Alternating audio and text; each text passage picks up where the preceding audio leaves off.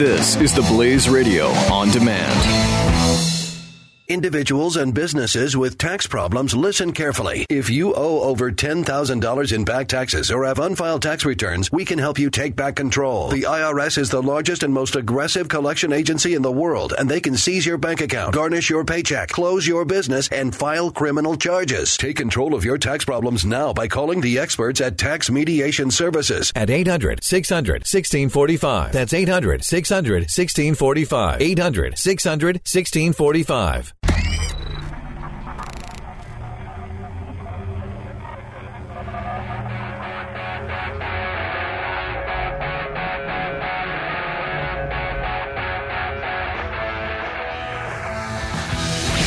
Now, spreading freedom across the nation. This is 3, 2, 1. The Buck Sexton Show. Welcome back, team. It's hour 3. We're going to get into a national security deep dive. Time for a Buck Brief. You are entering the Blaze Threat Ops Center.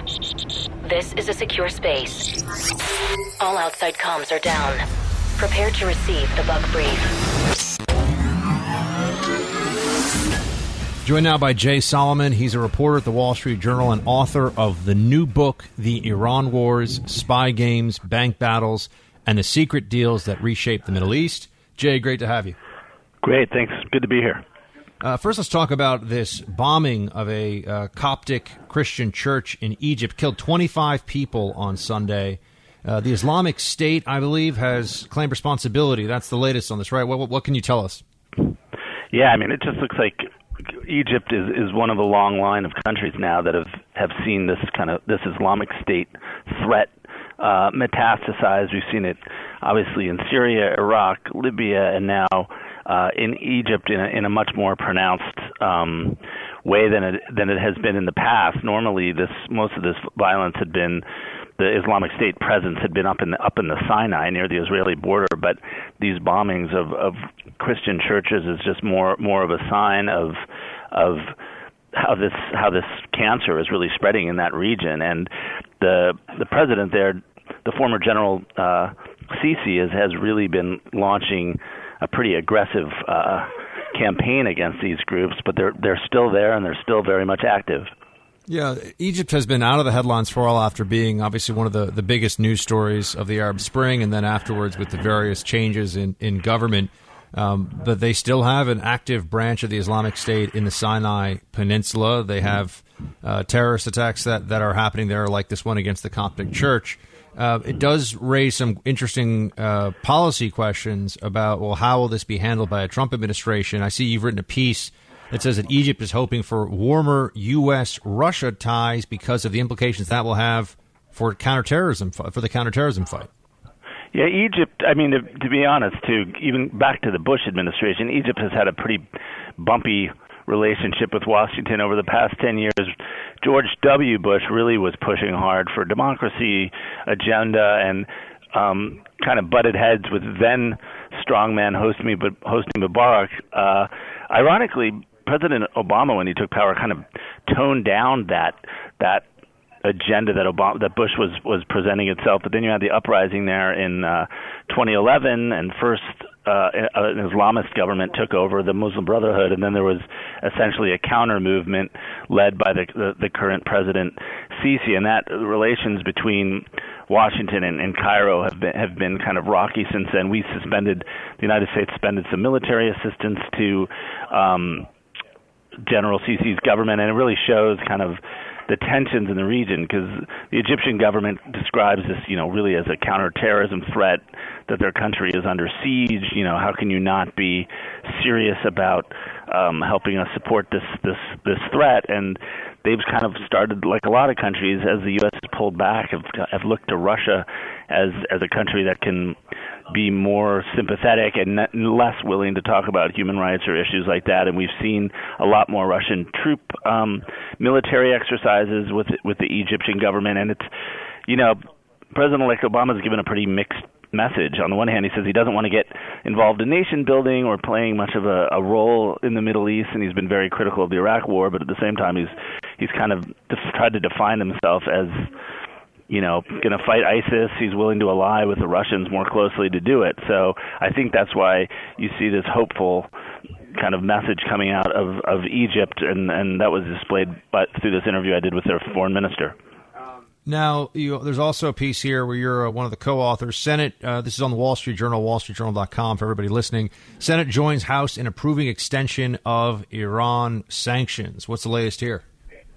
Yeah, I mean, there's something called the Iran Sanctions Act, which has essentially been in place since more than 10 years, and it basically has a list of measures the U.S. government can take if they so choose. It doesn't mandate it, but it puts it out there, and it was the U.S.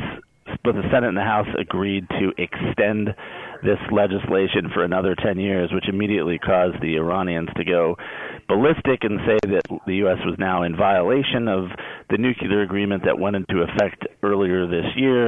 They promptly announced that they were going to start building nuclear-powered submarines and other type of naval warships, and that it was going to be fueled by their own nuclear power. It was kind of a vague, but this whole episode shows how unsolidified the nuclear agreement is only after a year that it's been in place, and President Trump has been pretty critical of it. So it's raising another question mark of what's going to happen in that region. What do you expect from a Trump administration going into the nuclear deal? I mean, is it going to be too hard for them to just scrap the whole thing? What's going to happen? Yeah, I mean, I think I don't get the sense that President-elect Trump is going to want to come in on day one and just tear the deal up. There's a lot of diplomatic issues at stake.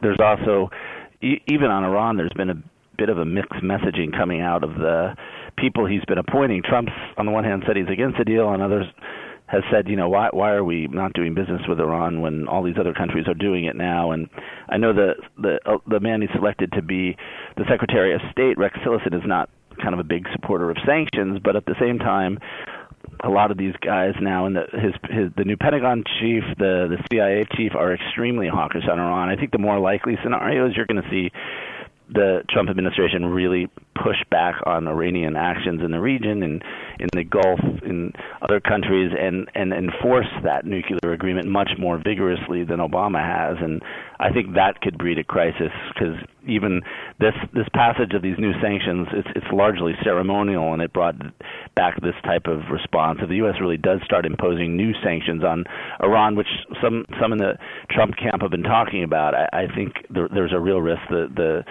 the Iranians will escalate and threat to pull out of the deal.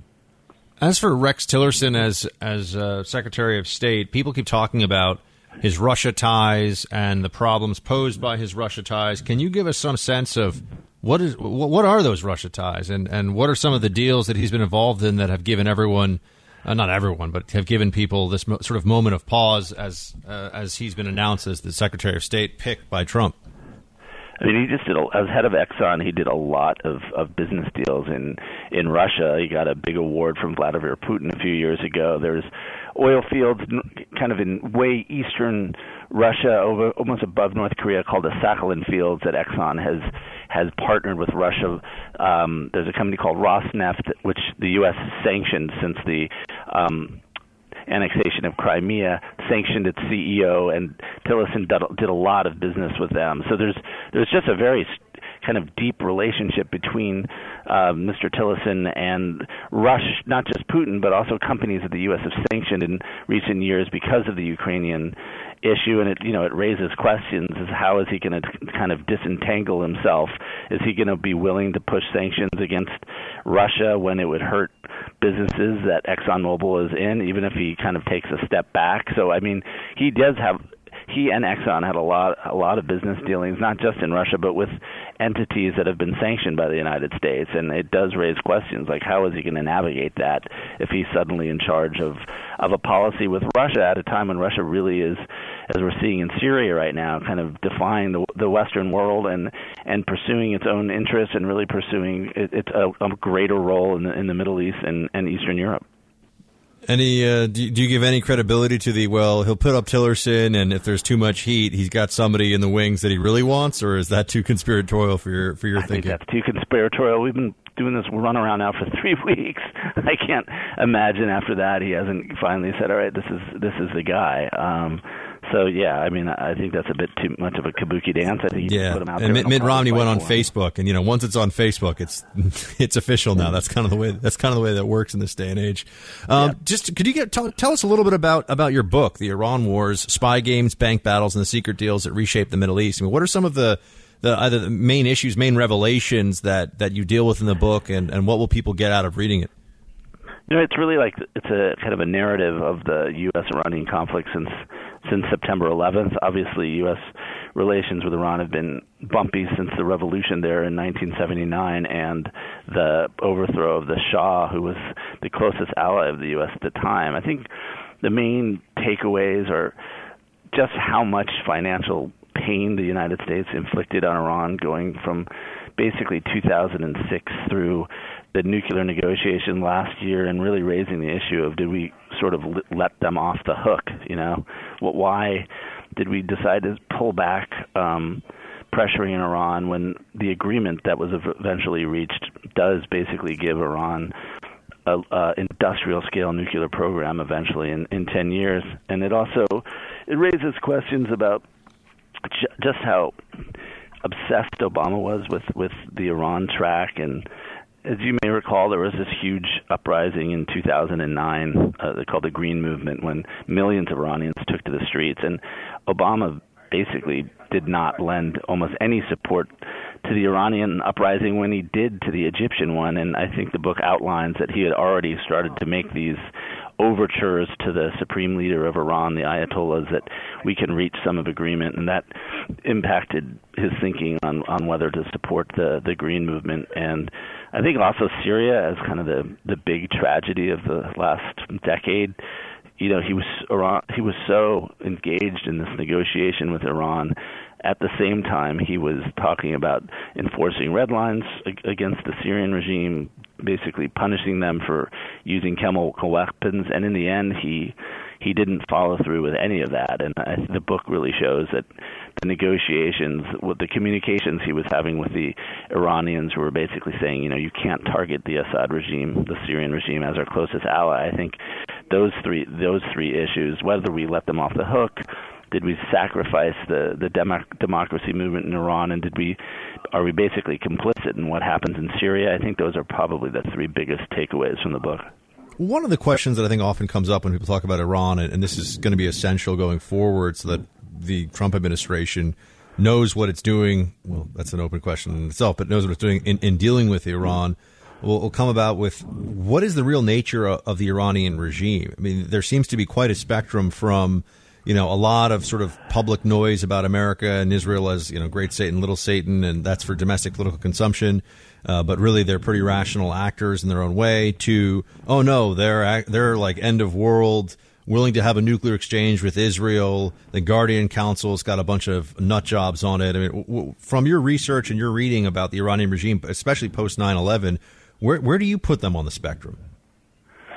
I mean, it's a totally split government. I mean, that's the real problem. You've got the supreme leader, who's basically the Pope, and the commander-in-chief all wrapped in one, really in charge of that country, and he has this essentially a Praetorian Guard called the Revolutionary Guards that are directly under his writ and basically control not just the military and the security forces, but most of the big companies in that country. And then you have the president and the foreign minister, who are pretty, they come across as pretty rational actors. The foreign minister spent decades in the United States, so it's a very split nature. And in the negotiations, the U.S. was very much dealing with the more rational actor. But at the end of the day, it's the supreme leader that really calls the shots. And despite the agreement and the hope that it would somehow build better relations, it really hasn't happened yet. I mean, the Iranians are very aggressive now in what we're seeing in Syria, with basically trying to knock out the U.S.-backed rebel groups in the northern parts of Syria. They're very active in arming a group in Yemen that's fighting the U.S.-Saudi alliance in that country. They're still funding Hezbollah, Hamas, Islamic Jihad, these groups that are fighting Israel. So, despite the rational talk, there are actual policies in that region have not changed essentially at all. Yeah, I was going to ask you, can you point to one place post-Iran deal where the Iranians, for putting aside the specifics of the nuclear program for a second, where the Iranians have even had a lighter touch in the Middle East and in their actions vis-a-vis all these different militant groups? Not one. They've probably gotten more aggressive. They certainly have in Syria. They certainly have in Yemen. So I think, they've basically just continued how they were, and internally they haven't loosened up at all either. I mean, the number of dual national, whether they're Americans or Europeans, that have been arrested in there over the past year has actually grown. Internal dissent continues to be quashed. So I think the concern is you got an agreement where the Iranians did kind of restrain their program. If it works for about a decade, if it doesn't, it's less. But the sanctions have been repealed. We've given billions in dollars of cash, and you risk kind of entrenching that hardline element of the government that has shown no sense or desire to moderate itself. Jay Solomon's a reporter at the Wall Street Journal. You can read his latest at WSJ.com, and he's also the author of The Iran Wars, Spy Games, Bank Battles, and the Secret Deals That Reshaped the Middle East. Jay Solomon, great to have you. Come back soon. I appreciate it. Thanks a lot. Team, we'll be right back. Buck Sexton, the Blaze Radio Network.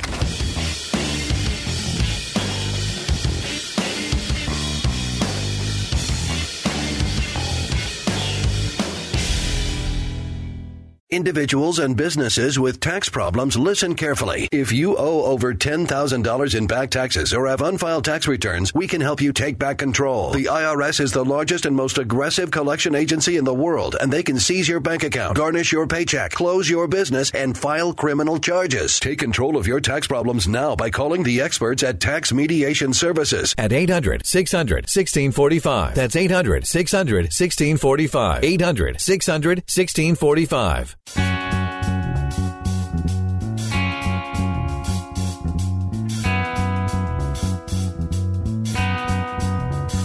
The Buck Sexton Show. Nick in Arizona, you're a patient man. Thank you for holding. Let's get the rest of your question. What's up? So my question, or I wanted to get your take on, is the way we kind of scrupulously observe borders, specifically the AfPak border, Afghan-Pakistan border, which is sort of an imaginary line, the Duran line from 1893, as you know. And we allow it to be a curtain that most of our HVIs tend to hide on the other side of. And why we allow Pakistan to have that kind of freedom when they're ostensibly our ally to harbor the majority of our highest threats in that region. I mean, Pakistan itself, first of all, your point about the Duran line, I mean, the separation between Afghanistan and Pakistan on a map that doesn't really exist. The Pashtun tribes go right across it, move across it all the time. I've actually seen the lines of trucks crossing at the various border checkpoints. And there's a lot of activity back and forth, both sort of on official transit routes and unofficially too. One of the best ways that people get across is using a bunch of donkeys and just going up through the mountains. Or not the best ways, one of the oldest ways, I should say. Sure. That's a huge issue because as much as we could get victory in Afghanistan, you could eliminate all the Taliban from Afghanistan tomorrow, and just based on what's across the border in Pakistan, you would have a problem, right? They would come back, they would equip and train and filter across the border, and that's why it's really not possible to have a truly stable Afghanistan. The best you can hope for is an Afghan government that can sort of continue to win the fight mostly on its own, although the U.S. presence there isn't going away, I think, anytime soon. As to Pakistan, it's I hate giving answers that start with things like, well, it's really complicated, but there are elements of the Pakistani government and intelligence services that, let's say, of the military, leave the ISI out for a second, that are willing to work against extremist elements. There are others that work right alongside and in favor of the extremist elements, and will hide them. And look, all you have to do is think about bin Laden living in a house that's specifically set up to hide him a couple of miles from the Pakistani version of West Point. and you start to really wonder what the heck's going on over there. We don't have any good answers, but the other side of it is we don't want the craziest guys with the hard line interpretation, the longest beards to be the ones with their fingers on the nuclear trigger, right? So, Nick, I don't have an answer other than it is a mess, and it hasn't gotten less messy, really. It's still very bad over there. As you know. My thought is that I don't understand why we don't exert more pressure on them based on the shocking amount of USA they receive. The most nauseating briefing I ever got from a government official was a USAID briefing that talked about the amount of money they put in the Fatah that is branded as coming from the Pakistani government and not even from the U.S. Yeah, I mean, we've got levers. We don't use them particularly effectively, and I'm not sure they're even enough to get the Pakistanis to change their actions on this stuff. But, Nick, thank you for your service. Thank you for your call and your patience, my friend. Shields high. The Buck Sexton Show on the Blaze Radio Network.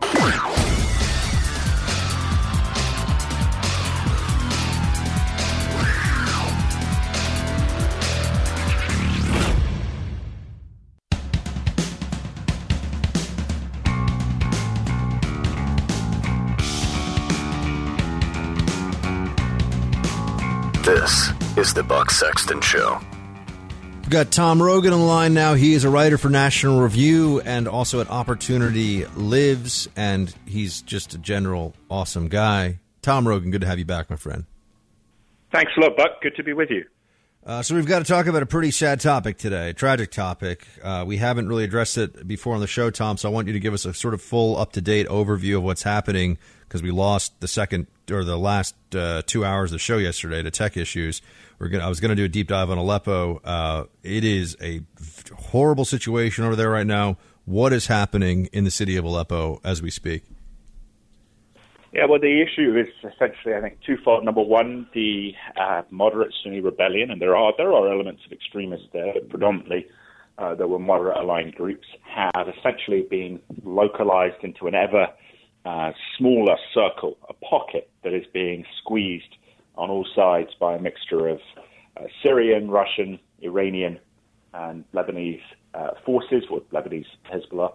And then as the secondary point, civilians are being, in some cases, just shot down, in other cases bombed, in other cases disappeared, which is to say put into secret prisons from which few ever return, as they attempt to leave the city. And all this is being done, I think, very deliberately on the part of the Assad axis, the Putin axis, to pummel the rebellion, to try and destroy its moral center of gravity, and to also embarrass the United States, to throw blood in the face of the United States, and then through that to try and destroy American credibility with the Sunni allies who care a lot about this because of Sunnis who are being killed in Aleppo. And there are these videos that I've seen that are put out, they're on social media, the news sites are covering them too, of civilians in Aleppo who are more or less saying their goodbyes on different social media platforms because they don't expect to survive this bombardment. Yeah, and I think that shows the scale of this, but also I think the question is, it's like an iceberg, right? There's only 10% of what we see. 90%, if you're surrounded, if the internet is cut, it's a limited mechanism there to try and get information out. But this is this is the Blitz of Aleppo, and it's at a humanitarian level it's tragic. But I have to say I have some have been praising Ambassador Powers, the U.S. ambassador to the UN, for her comments last night. For me, it's crocodile tears. They've known this was going on for 2 years. They have shown consistent unwillingness to even challenge Russia in the most basic areas. They make Carter look like George Washington. And so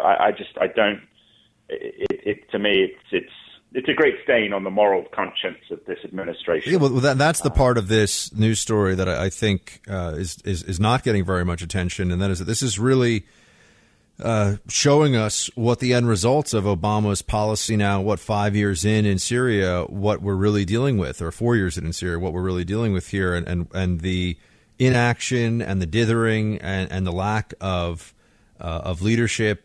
People say those things, they talk about it, and after a while, I think it starts to sound like just sort of partisan griping to a lot of those who are just going about their day-to-day lives and are just seeing in the news. But there are very real consequences, and I think those consequences are becoming all too apparent for everyone to see in a city like Aleppo. We have over 500,000 that have been killed in the Syrian civil war, and now you have the sort of last pocket of resistance at Aleppo, 50,000 people that are trapped in one eastern portion of the city, and all it is one big bombing raid away from all those people facing death or severe injury. And the Obama administration saying, oh, look how sad this is. Well, we are the lone superpower. We're the most powerful country in the world. The Obama administration's known about this for quite some time. They declared a red line.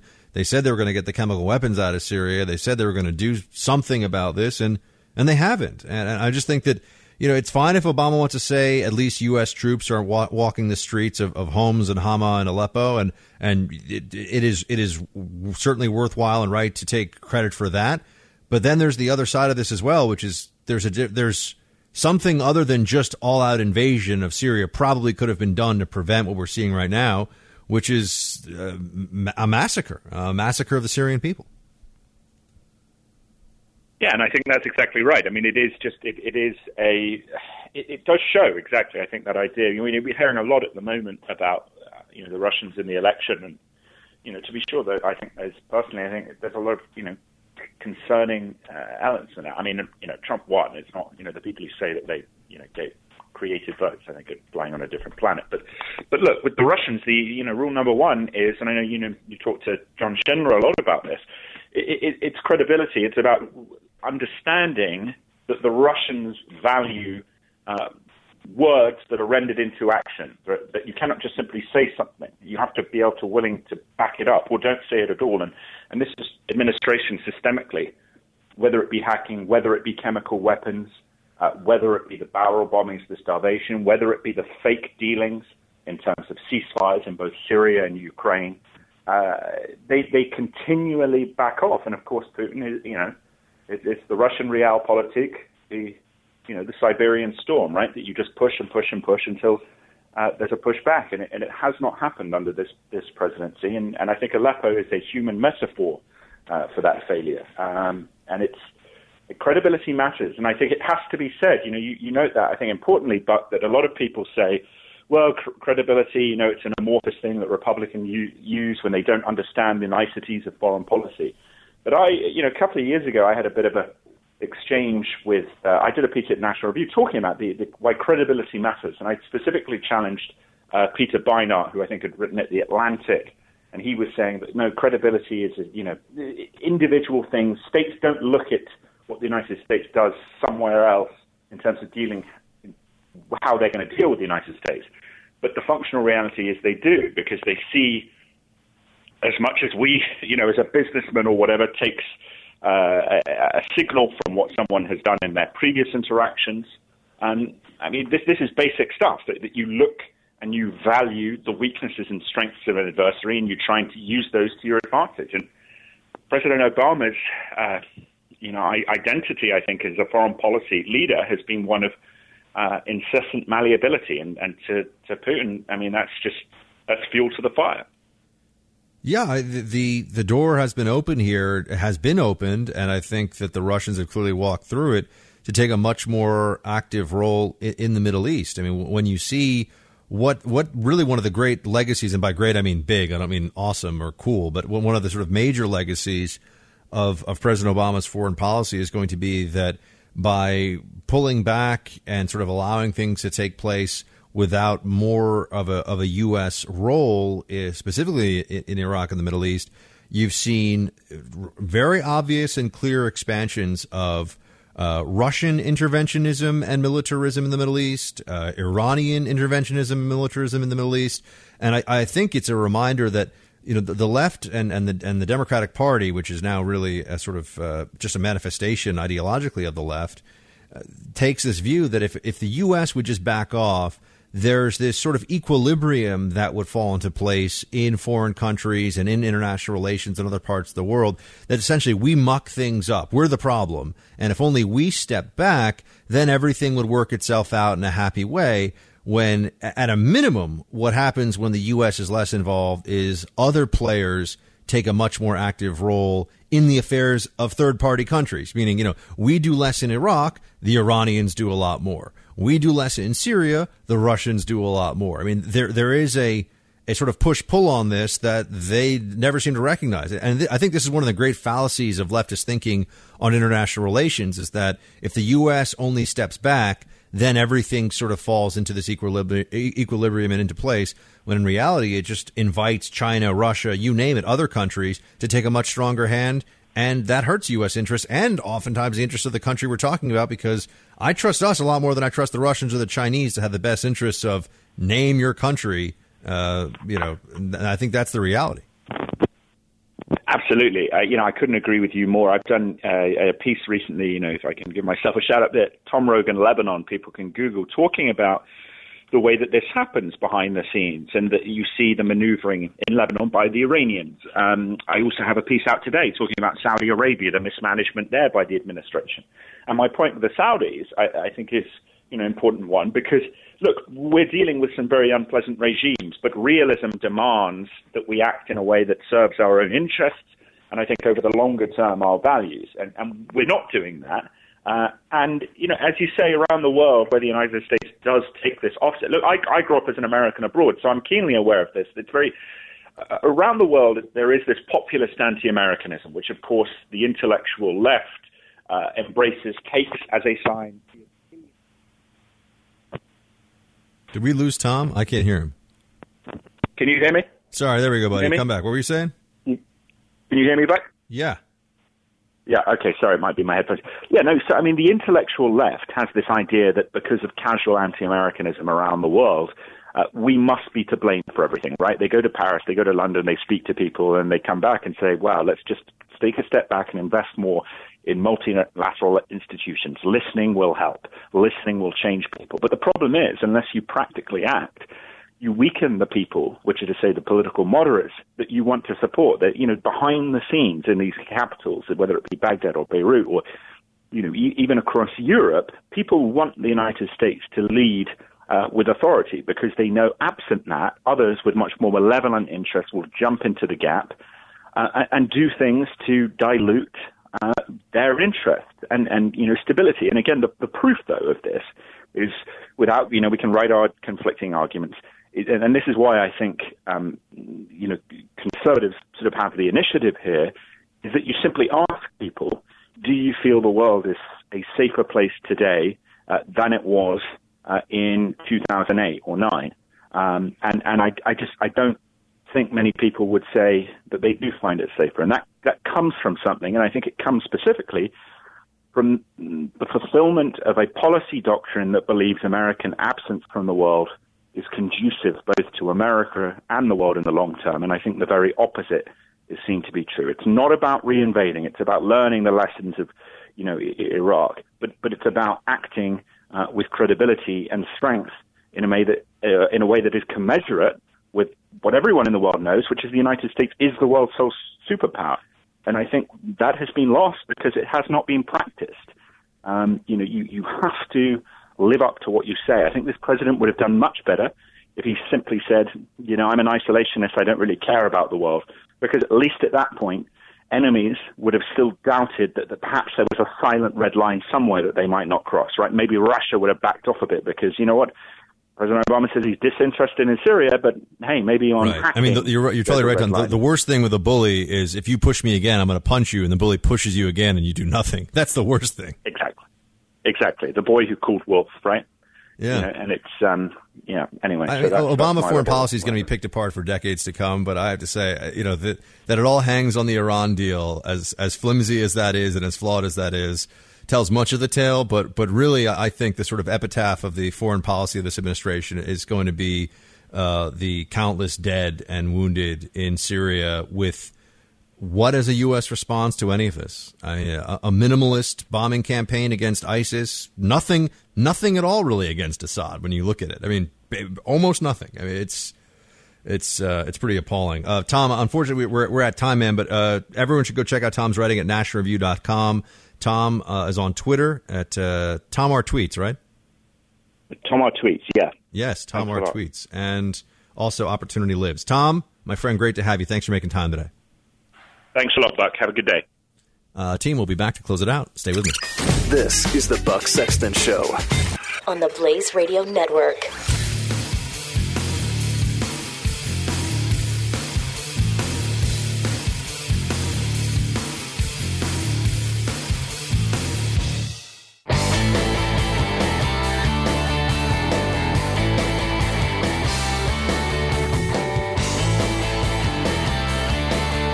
You're listening to the Buck Sexton Show. Team, I think I've come to a pretty important decision. I've been thinking about it a lot recently. And I was thinking it might coincide with the holiday season, that I might make the move around the holidays. But probably it's going to wait until maybe springtime or later, and have to get a sense of a few things before I can totally pull the trigger on it. But I think it's time for Buck to get his own dog. Been really thinking about this a lot, and I've kind of settled on I want either an English Bulldog or an English Bulldog mix, and maybe I can go find one that I can rescue somewhere, but that's what I'd like to do. I'm thinking English Bulldog. John, do you have a favorite kind of dog? What do you like dogs? What's your deal? And we never talked about dogs before. Let me turn on my mic. Yeah, John's turning on his mic. Do you like dogs? Well, I kind of like just say mutts. Yes, because otherwise people are going to think you're weird. No, so, yeah, I do. Okay, I do like dogs. There we go. Kind of like mutts. My friend had like mixed. We call them mixed breeds. Check this out. Yes. She had a Jack Russell Corgi mix. It had this huge Jack Russell head and a Corgi behind. It was kind of weird.